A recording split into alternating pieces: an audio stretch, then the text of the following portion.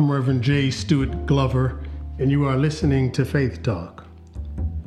Today will be part 2 of our discussion on the gifts of the Spirit. On our last session, we talked about the giver of our spiritual gifts. We talked about the purpose of our spiritual gifts. And we talked about the richness in the diversity of our spiritual gifts. Today, I'm going to talk about one of the misuses of our spiritual gifts. But before we get to that, let me just open with this. There's a portion of scripture that comes from Romans, the 12th chapter, verses 4 to 8. It says this: "For just as each of us has one body with many members, and these members do not all have the same function, so in Christ we, though many, form one body, and each member belongs to all the others. We have different gifts according to the grace given to each of us. If your gift is prophesying, then prophesy in accordance with your faith. If it is serving, then serve. If it is teaching, then teach. If it is to encourage, then give encouragement. If it is giving, then give generously. If it is to lead, do it diligently. If it is to show mercy, do it cheerfully." This is the word of the Lord. So, what is at the heart of Paul's statement here in verses 4 to 5, chapter 12? For me, at the heart of Paul's statement is that we are interdependent upon God and each other. Just as the triune Godhead is the Father, the Son, and the Holy Spirit, yet one, the three make up the one, we are to lean on each other. For example, in the church, government of the church, the officers of the church, the trustees, the deacons, the ministers, the ushers, and all the ministries and auxiliaries should not be operating from a posture of an exclusionary silo, off on their own mission. When we don't communicate with each other, we lose power. I love the instruction to employ our gifts generously, not holding back. We're invited to give out of the more. Give diligently, as in carefully, purposefully, perseveringly, and cheerfully, as in gladly, joyfully, readily, optimistically, or willingly.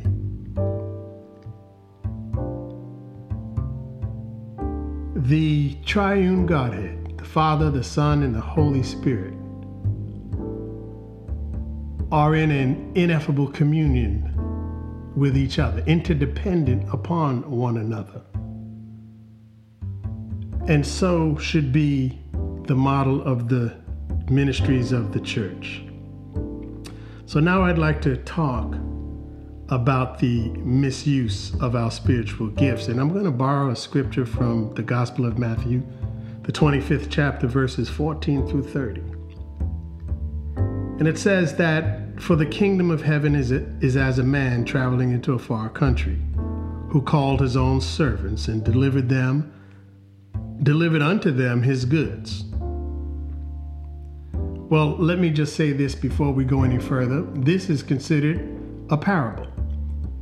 What is a parable? Jesus is telling an earthly story. It's a heavenly story with an earthly meaning. That's what I meant to say. It's a heavenly story with an earthly meaning. He's using it as a teaching tool. So it says, Jesus talks about the kingdom of heaven is like a man traveling into a far country, who called his own servants and delivered unto them his goods. As a side note, this reminds me of Jesus, who ascended into heaven and gave gifts to the church. The scripture goes on to say this: "Unto one he gave 5 talents, to another 2, and to another 1, to every man according to his several ability. And straightway took his journey." So the question that I bring to the table is, what did this man in the parable give to his servants? Well, it was something, here it's referred to as talents. was something of value. It was something that had a currency value. It could be, it had the value of money. Some scriptures refer to this as bags of gold. Others as an item as money that was tradable. It had a value. It was something of great value, just like our spiritual gifts are of great value. So the story goes on to say that then he that had received the 5 talents went and traded with the same, and he made them other 5 talents. That means that he put it to use and he gained a positive, what we would call in the banking community or investment community, an ROI, return on investment. He put it to use and he got back more.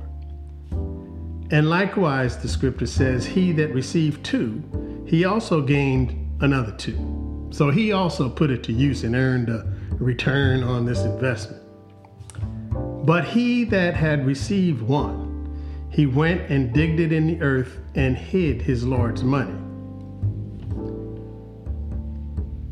So now, again, the question is, what did this third servant do with the 1 talent that his master gave him?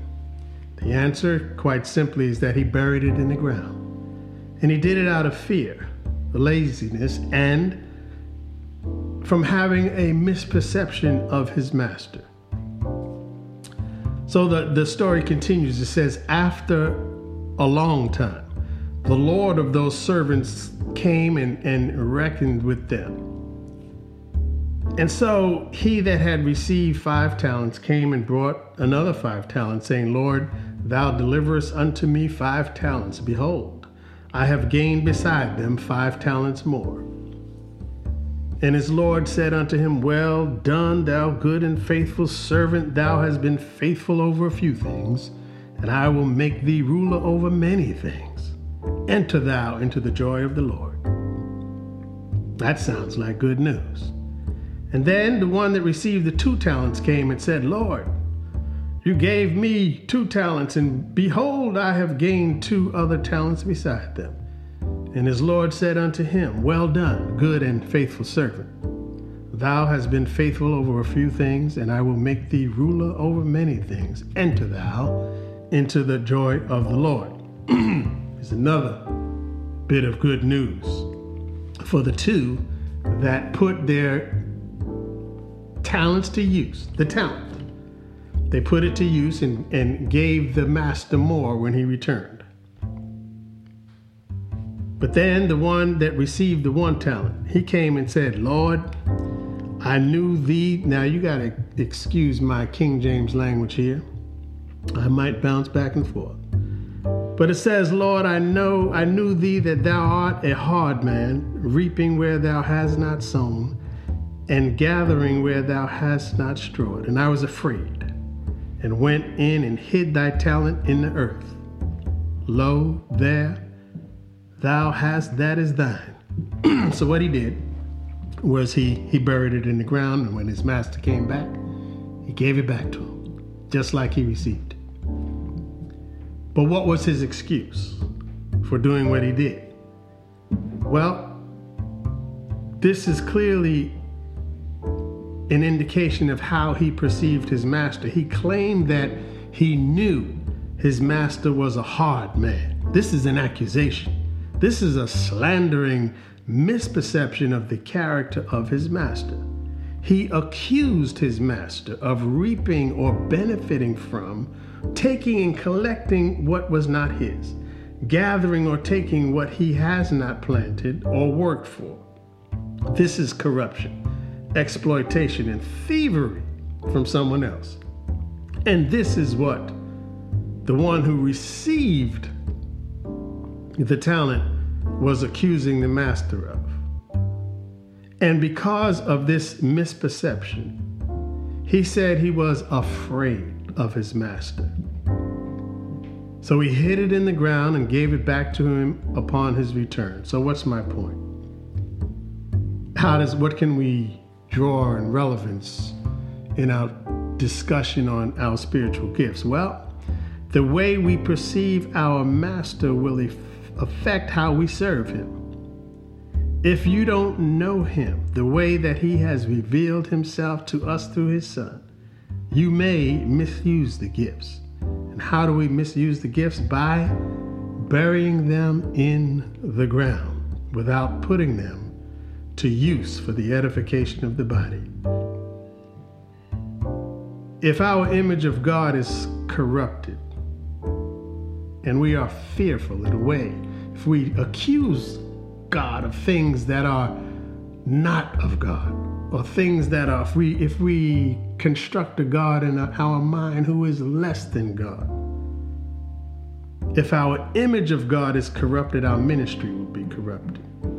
If you have an image of God as the one who's just waiting to send you to hell and punish you, you may well just end up hurting more people than helping them. So his Lord answered him and said, "Thou wicked and slothful servant." And I'm going to paraphrase. He says, you knew that I reap where I have not sowed and gathered where I have not strawed.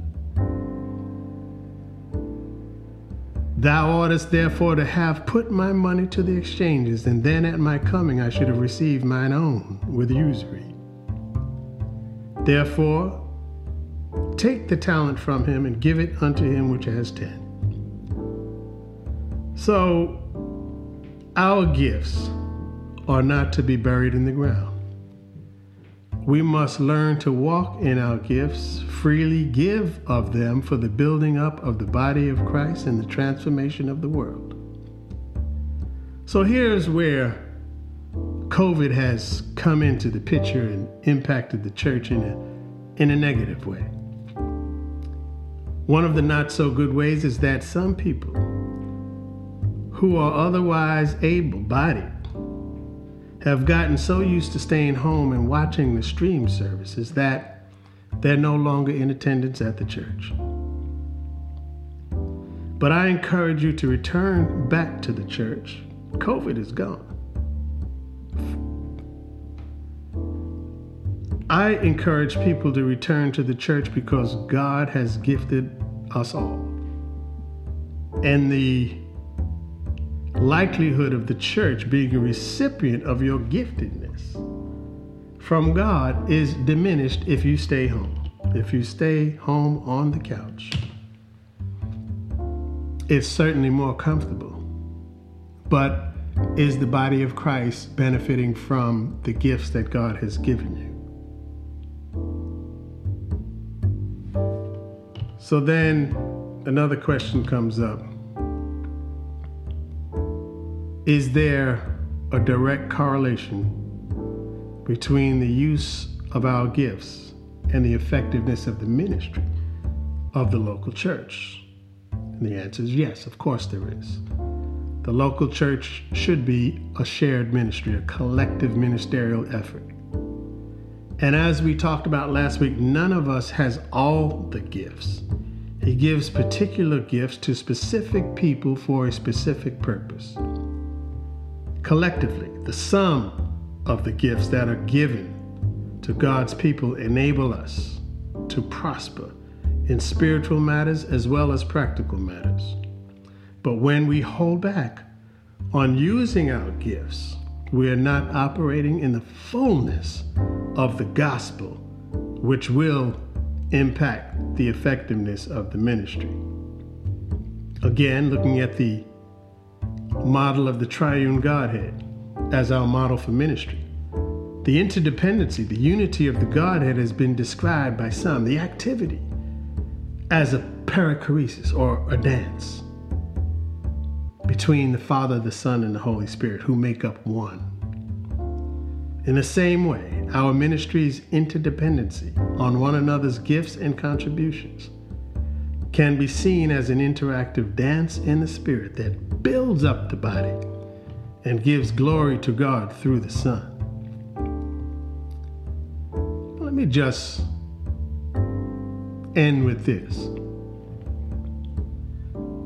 Another misuse of the gifts is when we admire someone else's gift and we try to copy that for ourselves. My wise counsel on this point is stay in your lane. Don't covet someone else's gift. I can't preach like some of the famous preachers you see on television, but I tell you something, I've got to deliver what God has given me. So, you do you, as they say, be yourself. Otherwise, what you're actually saying is that what God has given you, that you may be overlooking in order to copy after someone else. What you're saying is that what God has given you is not good enough. So again, stay in your lane rather than copy someone else. It's good to also nurture the gift that God has given you. Musicians continue to practice to develop their skill. A good preacher continues to study. A good Sunday school teacher continues to study and discover and rediscover newness in the Word of God. When you are given a gift, it is a gift that needs to be nurtured and put into practice. So in closing, let's not bury our spiritual gifts in the ground, or as we stay home and don't go to church anymore, the body of the Christ barely benefits from our gifts. And when we don't all contribute collectively with the gifts that God has given us, the effectiveness of the ministry suffers. We're not operating in the fullness of the gospel. So let's depend on one another, interact with one another, all to the glory of God. You've been listening to Faith Talk, and I thank you for being part of our global listening audience. I encourage you to visit the website at www.reverendjstuartglover.com. There you can sign up to be on the email list. You can register as a guest on the show. You can send me an email directly or even leave me a voicemail. Thank you so much. And please explore the gift that God has given you. And if you are not sure about what this gift is, here's a way to find it. Just like God has given you the gift of faith, God has given you the gift of a holy desire in your heart. Look into those desires, the purest desire of your heart, and I believe that is there. I believe that it is there, that you will encounter God and discover your gift. Thank you for listening. Join me next week. Amen.